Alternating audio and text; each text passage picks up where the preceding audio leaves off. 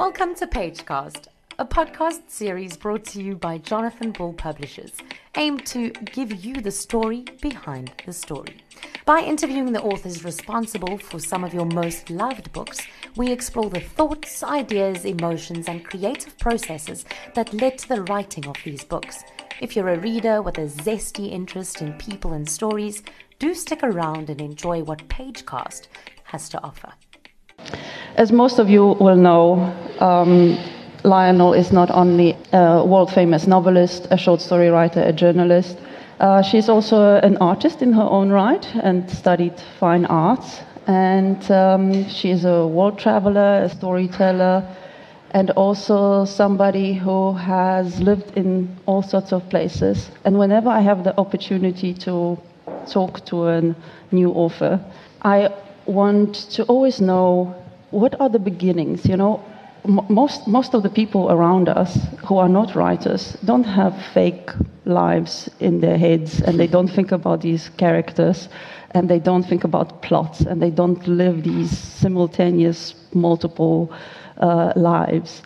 And something happens to particular people who become then writers where that kind of process takes place. And I wonder, when did you first become aware of those stories in your head? How did you know that there are stories in my head that I need to share with audiences?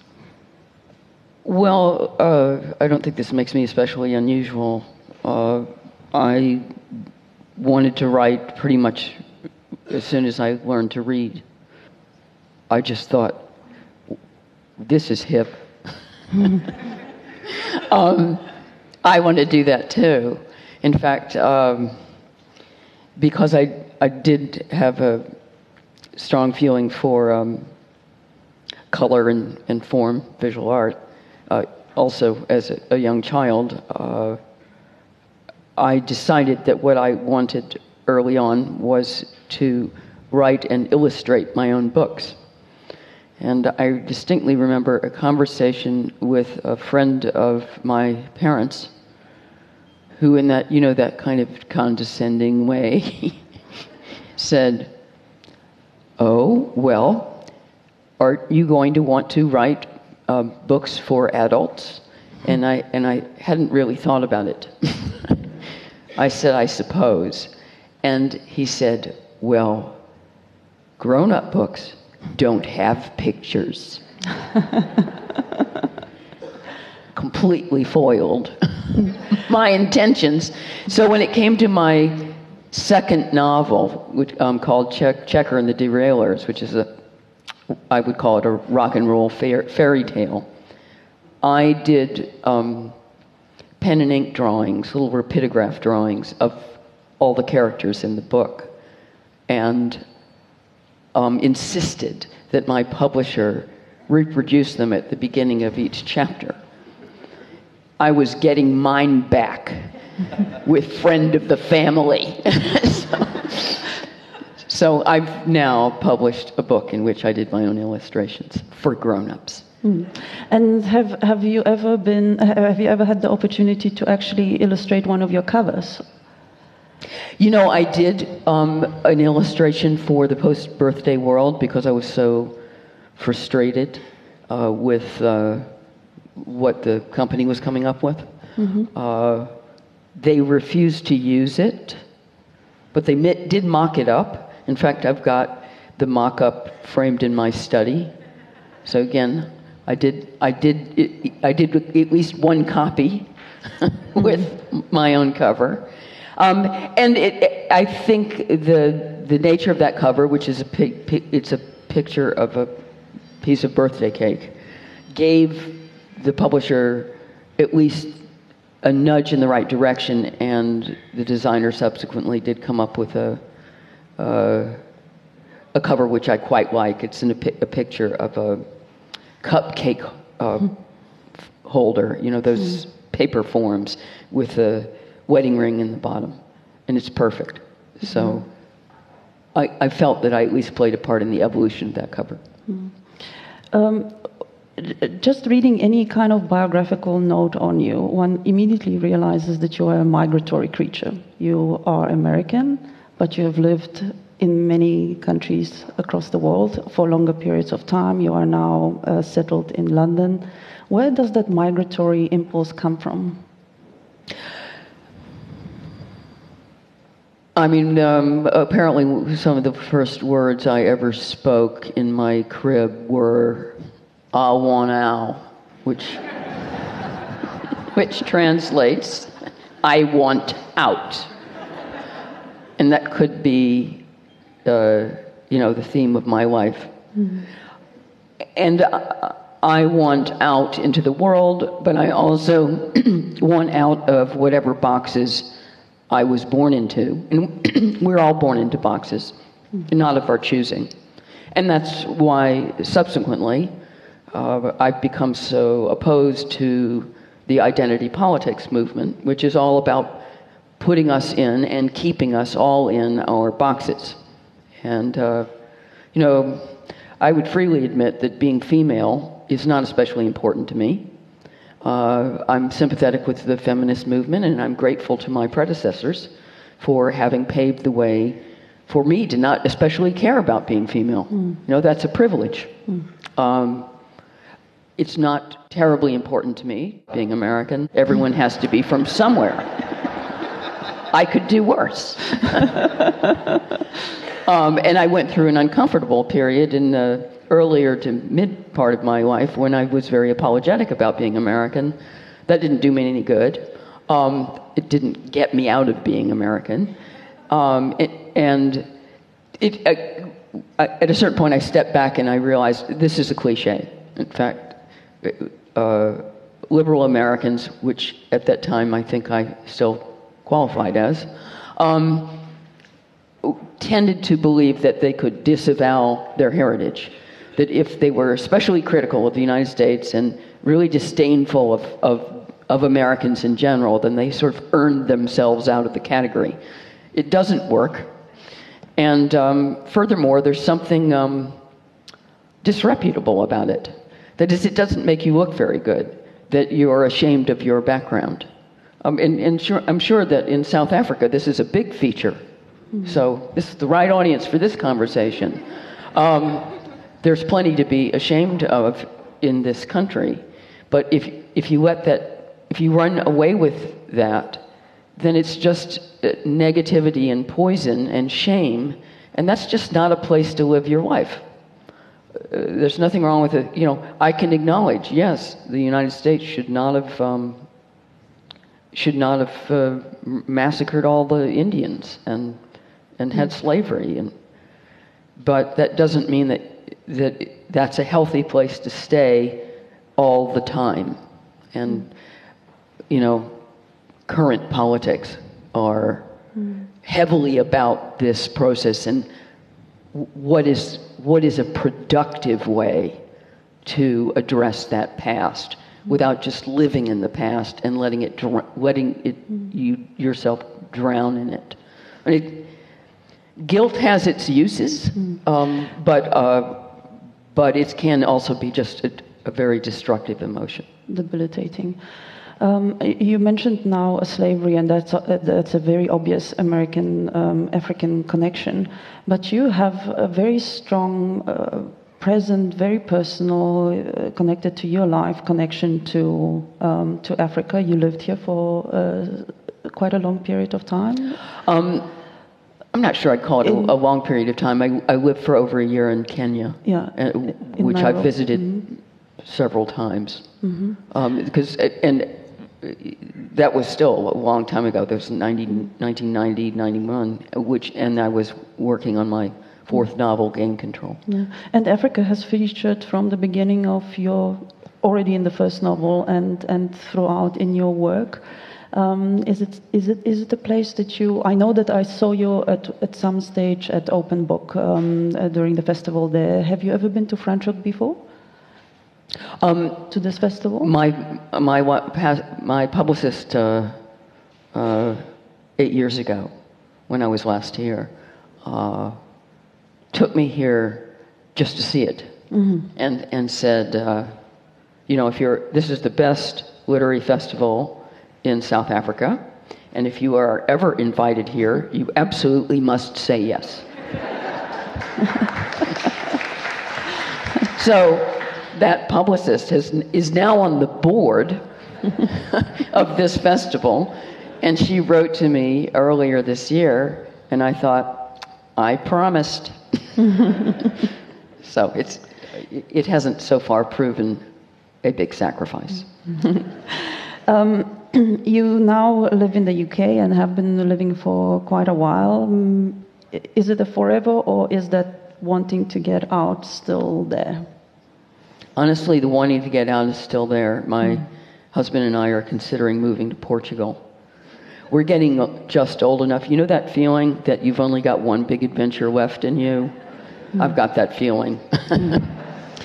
You have set your novels also across the world. The latest that we are focusing on today, Should We Stay or Should We Go, fits very much with the wanting out of the box, is set in the UK.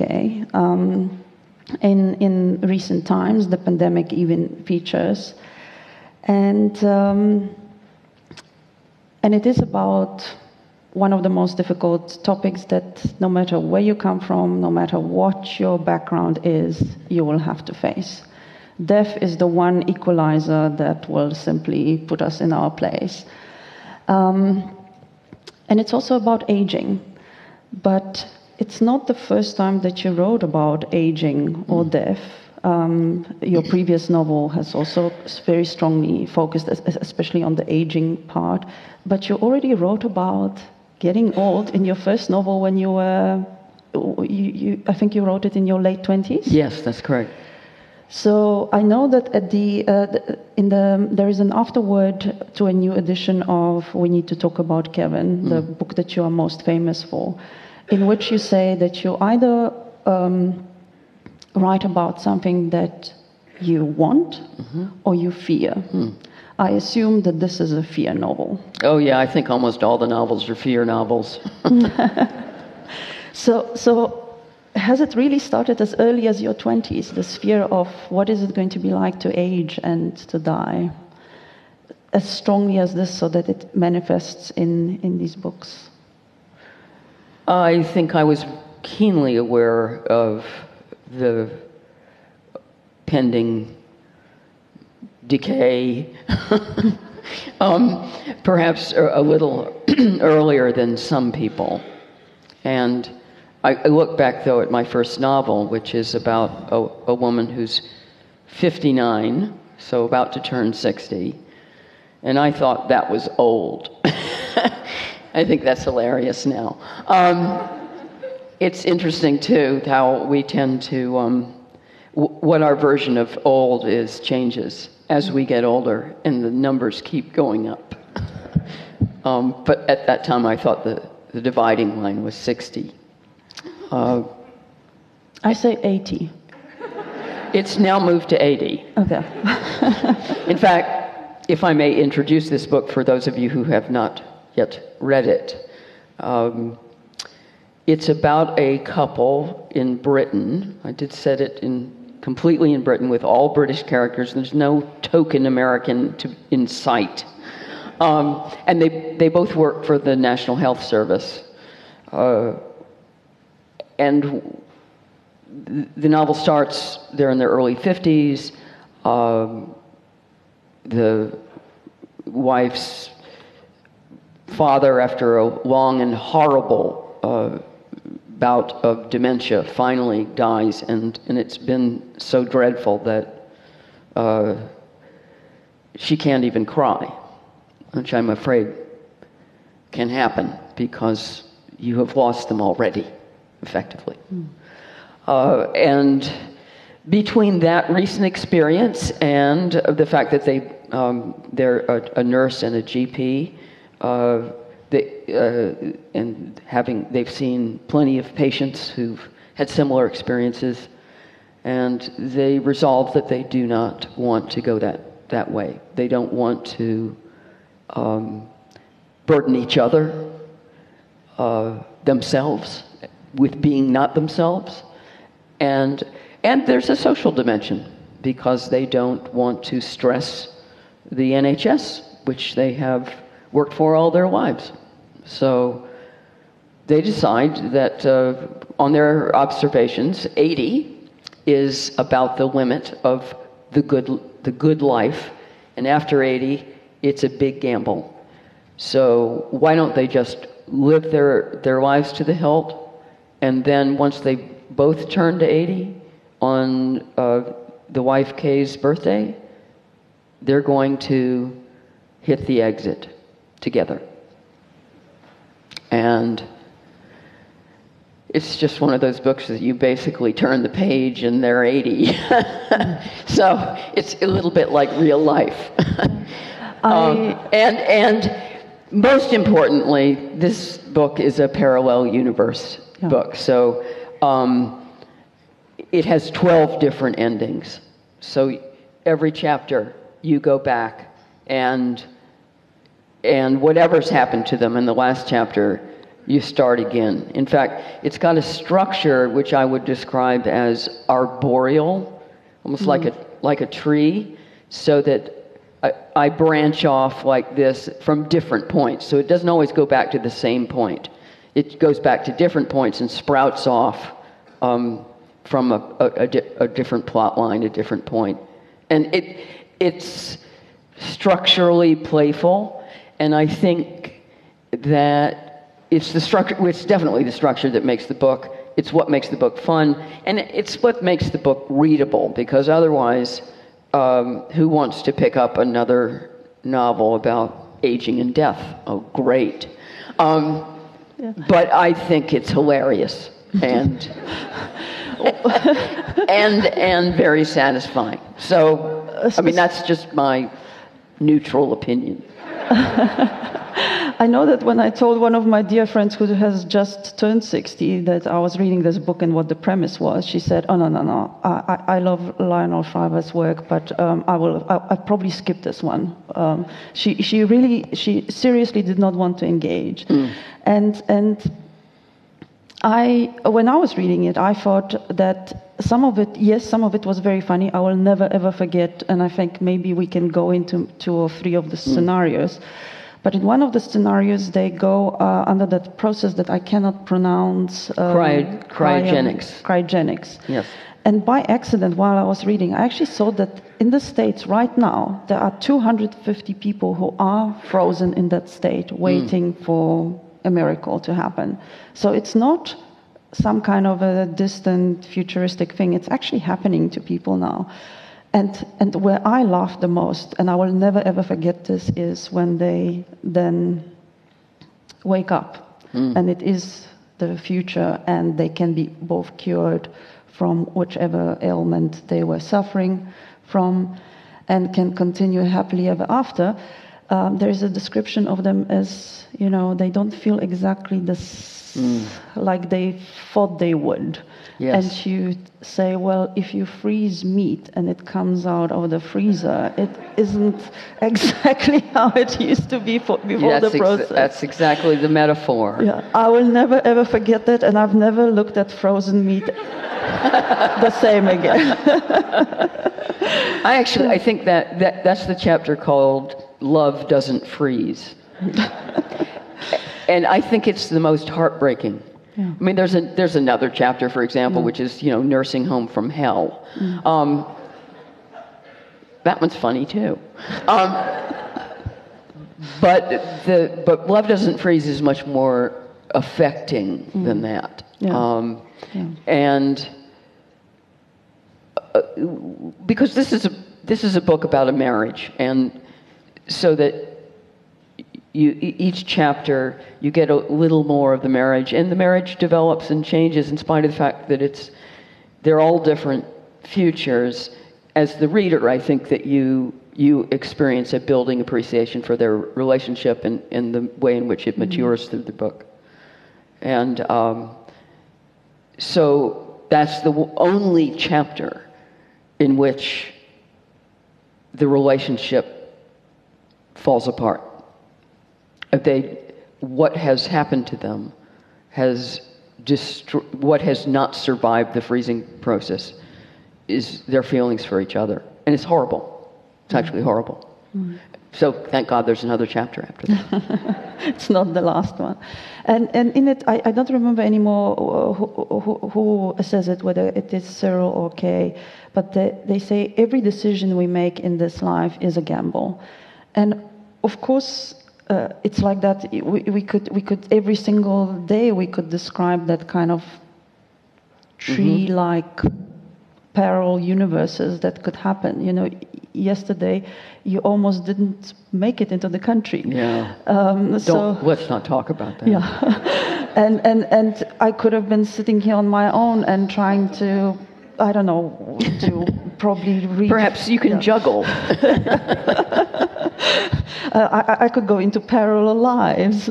But I was wondering, would that, for you, because you do state that you write into your own fears, but also in a public fear. We are for the first time, and this is something that really, I should have known, but it was only your book that really made me think about it, is that through modern medicine, through our lifestyles, through the kind of possibilities that we have, we are facing a kind of life in old age or just elderly that wasn't possible 200 or 300 years ago on a larger scale. So we are the first 2-3 generations that actually have to deal with the fact that you don't, fall over at 45 with a heart attack and that's it.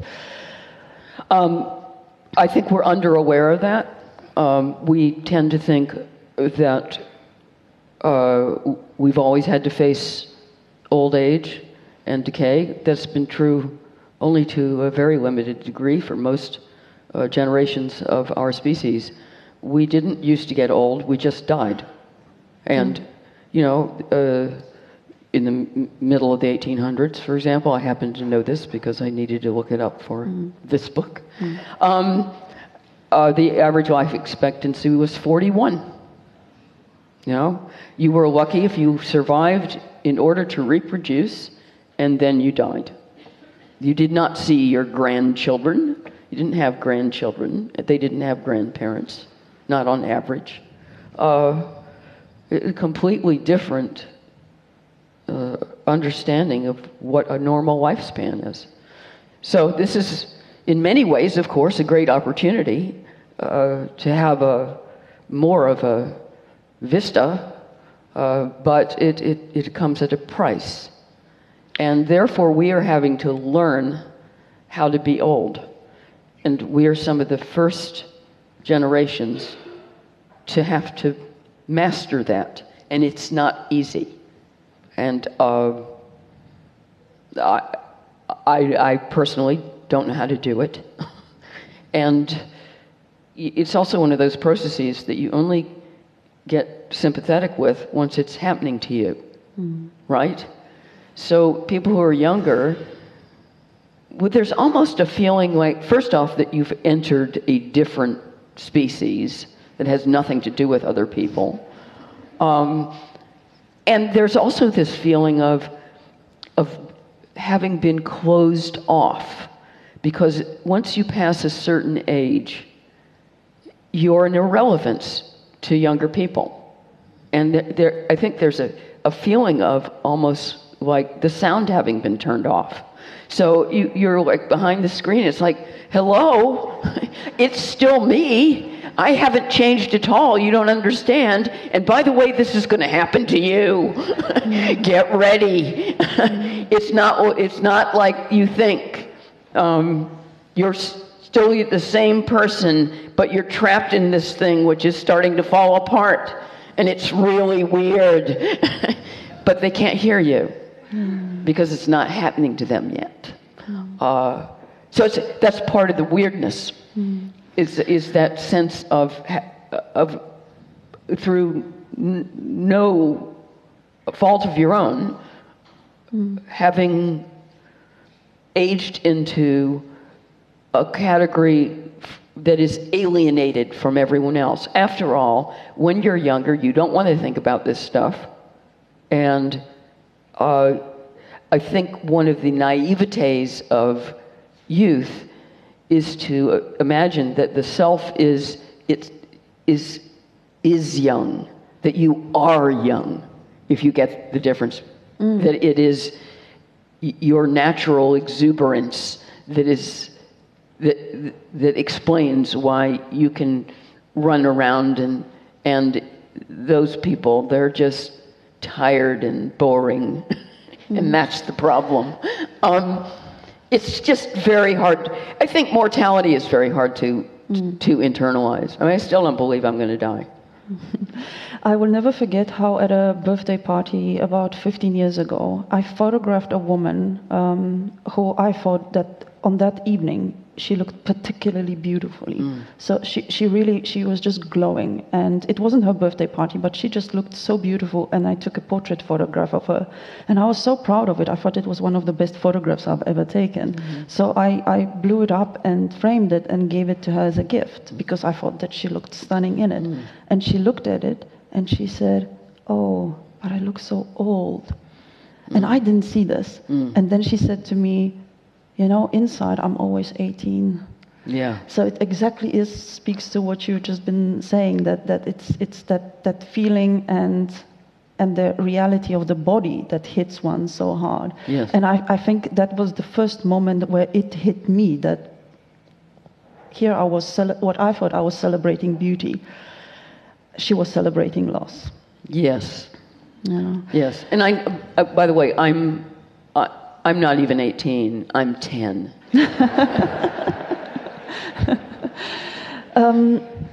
You mentioned a little bit earlier about the scenario when the two of them. So in the story there are the 12 different scenarios for this couple. They've been married for a very long time. They make this decision. A lot about the decision and how they resolve it is about trust, and also about love. And you said that only in one of the scenarios, so in the very futuristic one, it's the only one where they do not end up together, where the love is gone. And so,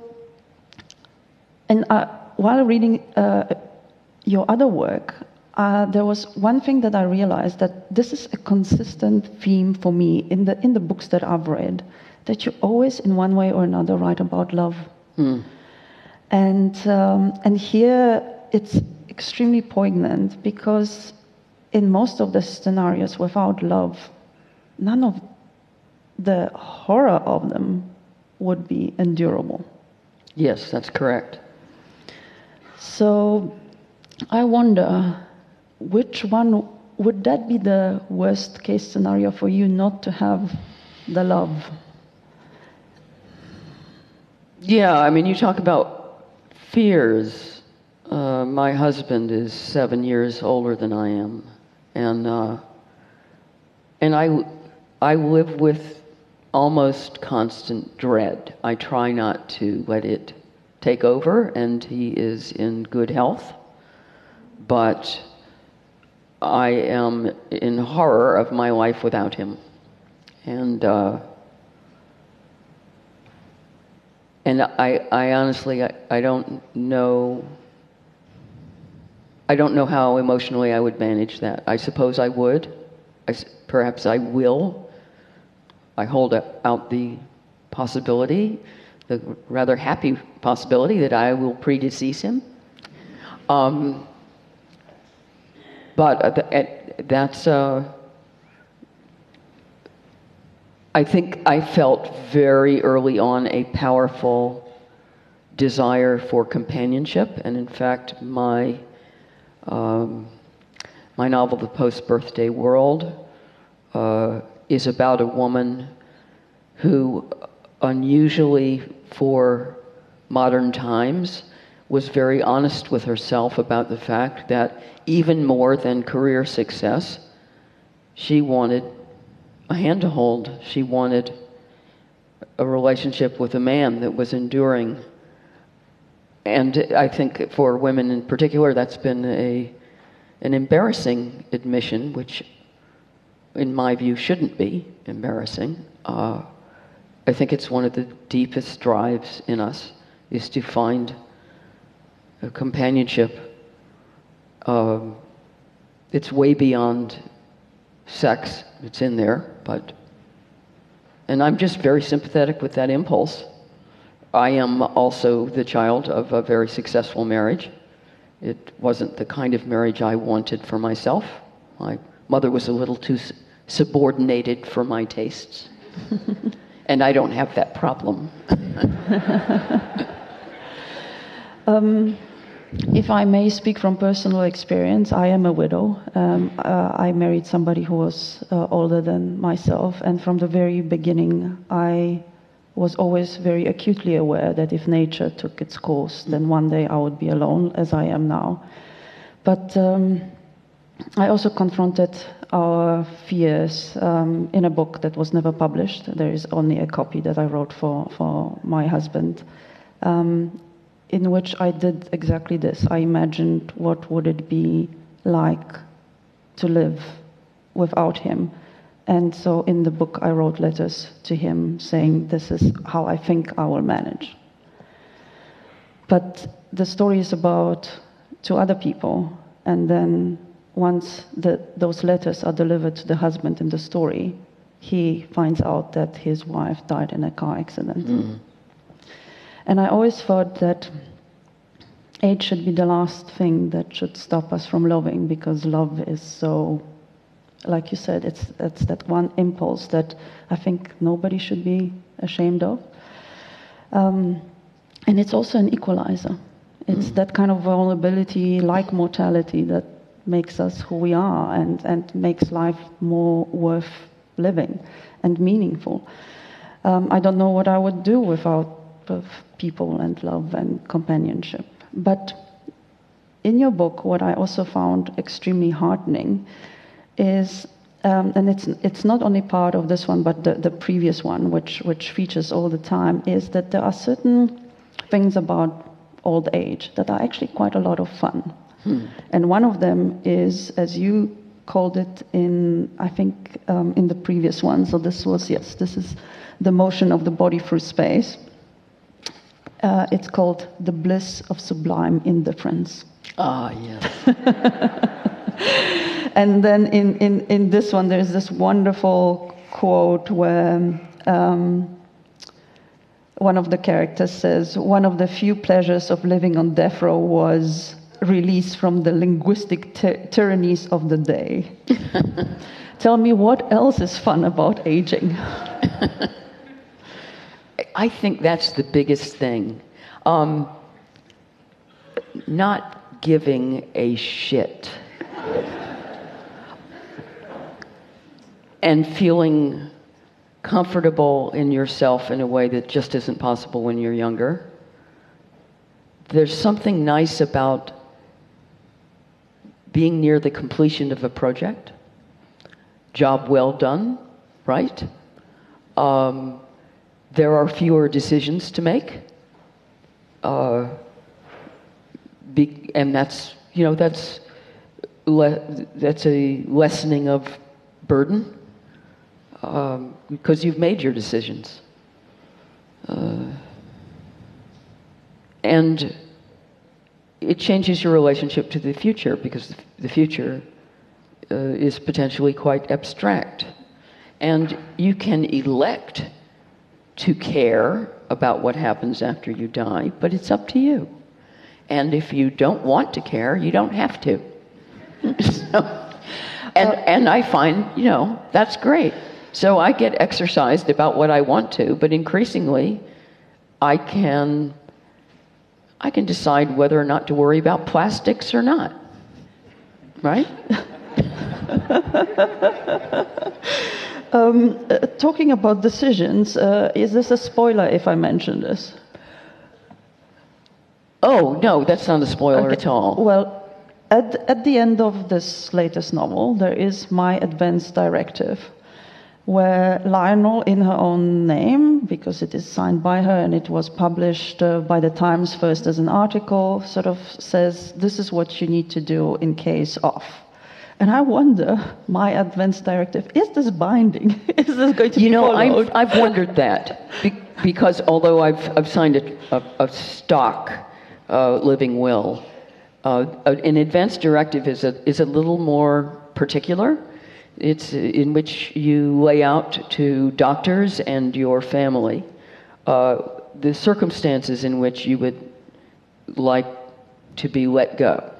And we're all going to vary what we're especially in horror of, though it seems, from my reading, that the most commonplace horror has to do with the bathroom.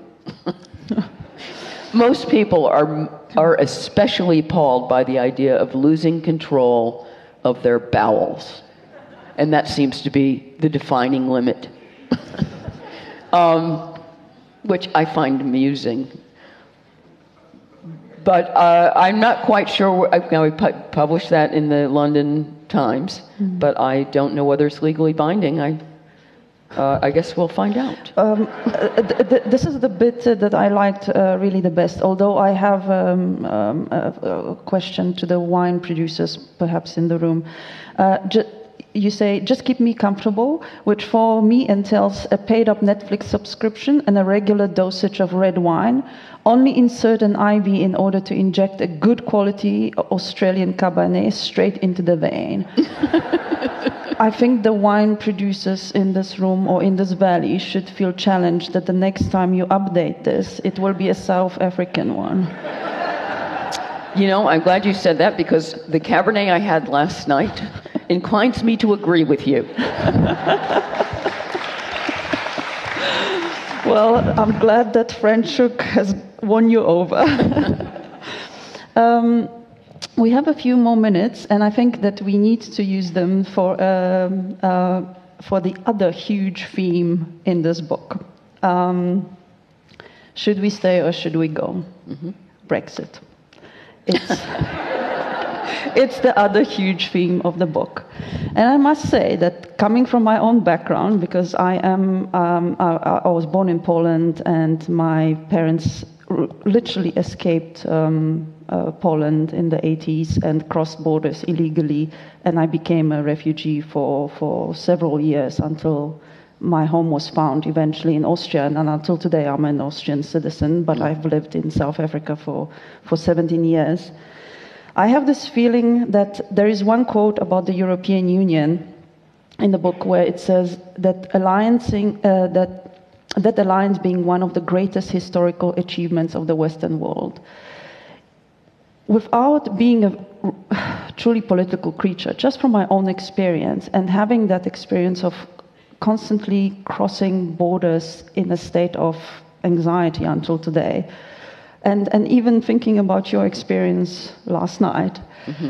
There is something that, I can't help myself love the European Union for the concept that it is, despite all its difficulties. And it was very difficult to see the Brexit happen. And yet, there is something that your book made me realize, like we mentioned before, about this, that every decision is a gamble. And like the 12 scenarios that you present on a purely personal level of these two people deciding, are we going to do this old age, this difficulty, this dying together or not, it's almost like a country also trying to decide, and there are 12 or maybe 212 different scenarios how it could go. We still don't really know what the consequences are going to be of Brexit long term. And when I was reading this, I know what your official political sentiment is, and yet I was thinking of this epigraph to the novel. There is a natural tendency of any isolated system to degenerate into a more disordered state. And that's the epigraph of the book.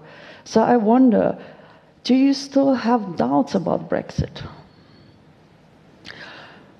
Okay, I did support Brexit, and it was one of the most professionally destructive things I've ever done. It didn't make me popular with the literary community, which was 100% Remain. I have a mischievous side. I have a rebellious side. I have an anti-authoritarian streak a mile wide. and therefore having that extra layer of government and bossiness on top of the national government was just too much government for me. And also, the EU is anti-democratic by design. That's not what it's about. In fact, it increasingly, the project was to take power away from national governments and subjugate national governments to the will of the EU. And it's autocratic. It's got an ethos of superiority, and it regards itself as perfectly benign, but I do not believe that any kind of authoritarianism is perfectly benign. I thought that Brexit gave the institution a kick up the backside that it definitely could have benefited from if it ended up instigating a period of self-reflection. Of course, it didn't. Now, that said, I could easily have argued the side for Remain. I saw the case very clearly. I'm afraid that I've never met a Remainer who could see the case for leaving. So I think that means I've got a little more of imagination than the other side. So which was better for Britain? It's a kind of touch and go. It was always clear that there was going to be a short-term sacrifice, at least economically. I think it will end up not mattering that much, considering what a hoo-ha we had over it. Partly because Britain is unlikely to take advantage of its independence. Getting rid of all the EU laws that have been codified within British law is a lot of trouble. And besides which, the British invented bureaucracy.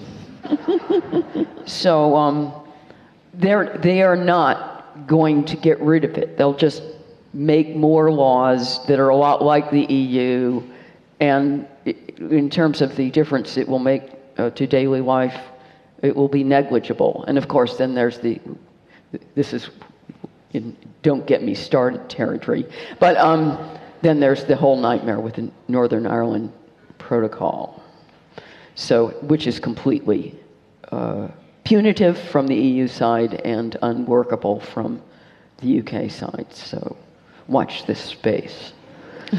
I know that Brexit denied me of one of my huge sort of alternative parallel universes because I lived in Wales for a year in my 20s, and it's the only other place that I can imagine living outside of South Africa.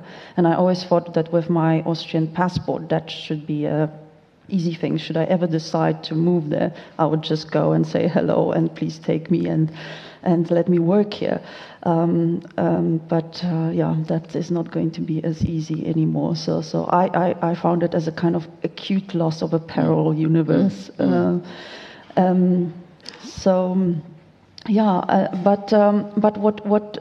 what struck me was that reading your book, that it made me rethink that not knowing all the facts, and also how those, to use your metaphor, how the tree could grow. It could grow in any direction. Maybe it is the first time ever that after reading your book, where I considered, and not reading your journalism, reading this book, where I thought, because it's nuanced, that maybe I might prove to be wrong and actually feel relief that it happened for whatever reason.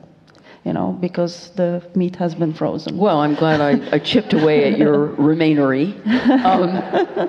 You should understand that any political issue in this book is used in order to explore character, to advance plot.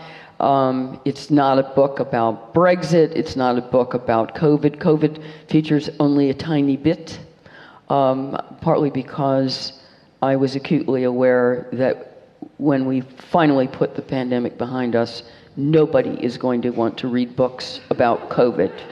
Nobody. That includes me. Even the little sections in that book, the tiny little sections, I would personally start skipping over. The next book that you're about to publish later this year is a collection of essays. What is the want or what is the fear that you are going to write about next in the novel? Oh, well, I don't talk about what I'm writing currently. I will let you know what the title is. It's called Mania. We are out of time. I just want to say it is 35 years since the publication of your first novel. Thank you for 35 years of challenging us to think and for writing these incredible books. And I know that your birthday is coming up, and I hope that you will be celebrating with a South African red.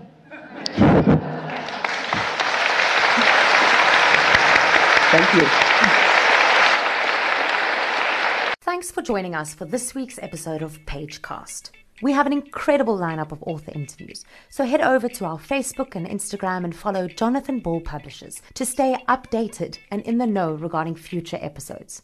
Thanks for your interest in the story behind the story. Happy reading from everyone at Pagecast.